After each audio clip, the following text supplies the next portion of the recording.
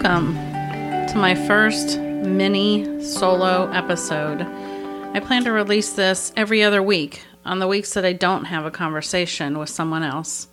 So during these episodes, I'm just going to be talking to myself, and I think I'm going to call them Down the Rabbit Hole because it seems to be fitting for what my current intention is. I feel like I'm going to just chat with you, chat about things I've been through on this grief journey, thoughts that I'm having, or maybe something that I'm going through right now. I'll try to have there be a little bit of rhyme and reason, but mostly we're just going to go down the rabbit hole. Today, I think I'm going to talk about fear. A few weeks ago on my Instagram post, I featured a little snippet from a poem by Aaron Hansen. The whole poem goes, "There is freedom waiting for you on the breezes of the sky. And if you ask, what if I fall? But oh my darling, what if you fly?" You see, this last 4 years, I've become intimately acquainted with fear. Fear and grief, apparently, are about the same. They're definitely overlapped, intertwined, and linked to each other.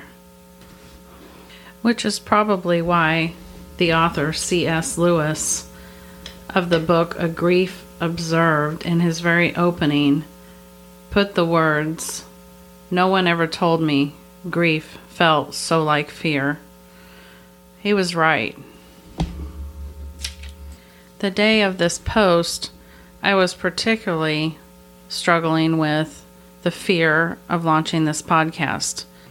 The fear of all the things that it takes to get the podcast up and running.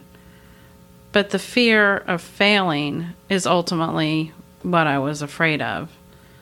And I had to stop and ask myself many times, why was I afraid and what did failing mean? And to me, once you get past all of the little details, that's not really a big deal. But the idea that I would somehow fail to reach anybody, fail to make a difference, or fail to bring any awareness to suicide loss, that was really where my fear was. But then I asked myself, I don't really have anything to lose if I don't try. And I just might make a difference. I might fly. So then the bigger question comes to me is, why does fear creep in so often now that we've had such a traumatic loss? Why is it that we feel afraid of so much? And what I come back to is both extremely simple in its idea, but extremely complex in its implementation. Because, you see, since we've had this loss, it's not just a few things that have changed. If you're at all like me, everything's changed. And the weird part is when you think about it, I mean, we could be a realist and say one thing's changed. We've lost one person out of our life. But life is so much more complex than that. And when you're a mom, when you're a family, if you take one person out of the equation, the entire system doesn't work the same. In essence, everything has changed.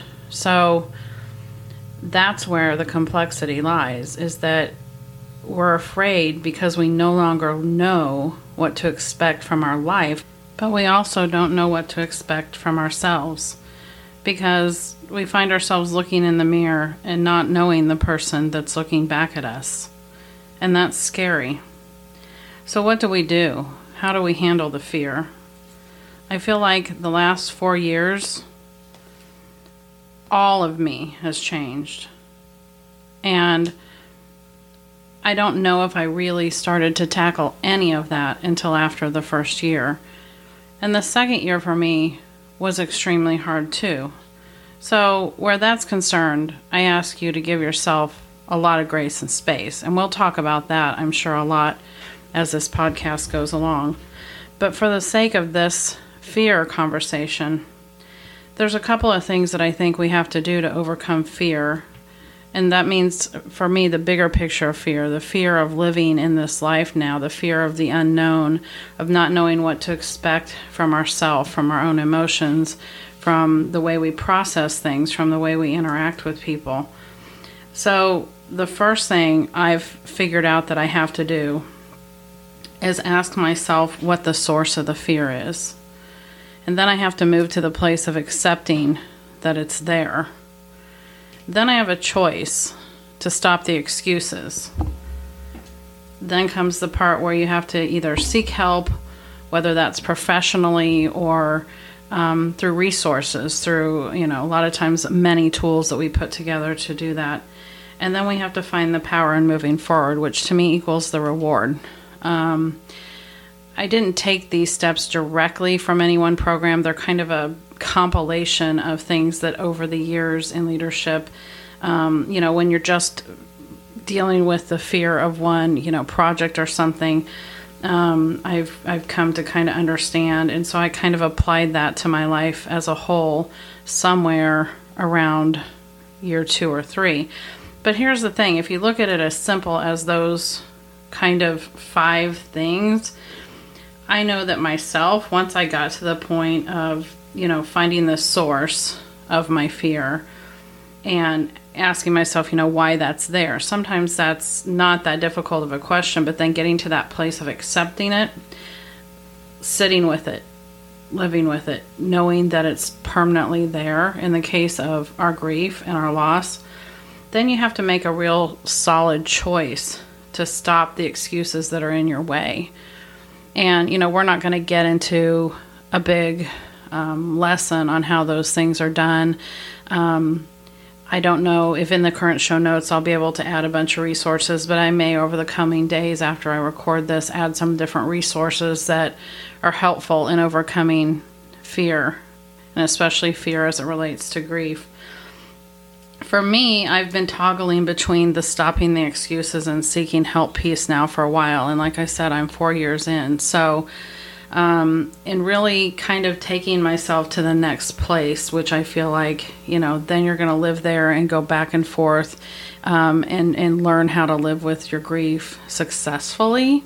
Nothing like learning to live with grief and calling it success. But so when you get to the place of the reward of finding the real power in the fear and the rewards of the fulfillment and the happiness that can come from that, I think that's like ultimately where I'm headed. I'm not there, but again, I feel like I've been toggling between the choosing to stop the excuses and seeking help piece. And, I'll share more in coming episodes about some of what I do for my own help. I'm starting my own journey as a grief coach, but as part of that, I don't feel like I can just talk the talk. I have to walk the walk. And for a while, I've been overcoming my own excuses as to, why I could do this without help. So, not the case. I need help. I need help as much as anybody else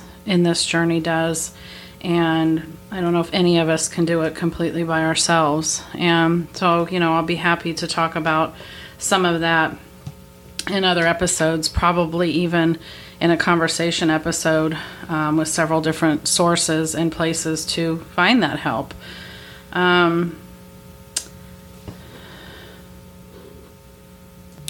I'm not sure if I've offered any, real help and insight here as to fear. But like a lot of things on this podcast, my goal is to normalize grief and to normalize the feelings that go along with it. And for me, fear's a big one. And obviously, where my podcast is concerned, I did push through the fear. And I am now finding the power and the reward of getting my show out there and starting down this journey. But for you, and for me and plenty of other places in my life, I'm just going to tell you that it's okay. There was a book that came out in the late 80s that was called Feel the Fear and Do It Anyway. So I think that's what we do. And I'm going to conclude today's journey down the rabbit hole and make a reference from Disney We probably need to all be a little bit more like Dory, because she actually gives great advice. And when life gets you down, do you know what you gotta do? Just keep swimming. Just keep swimming. We'll talk again next week, Grievers.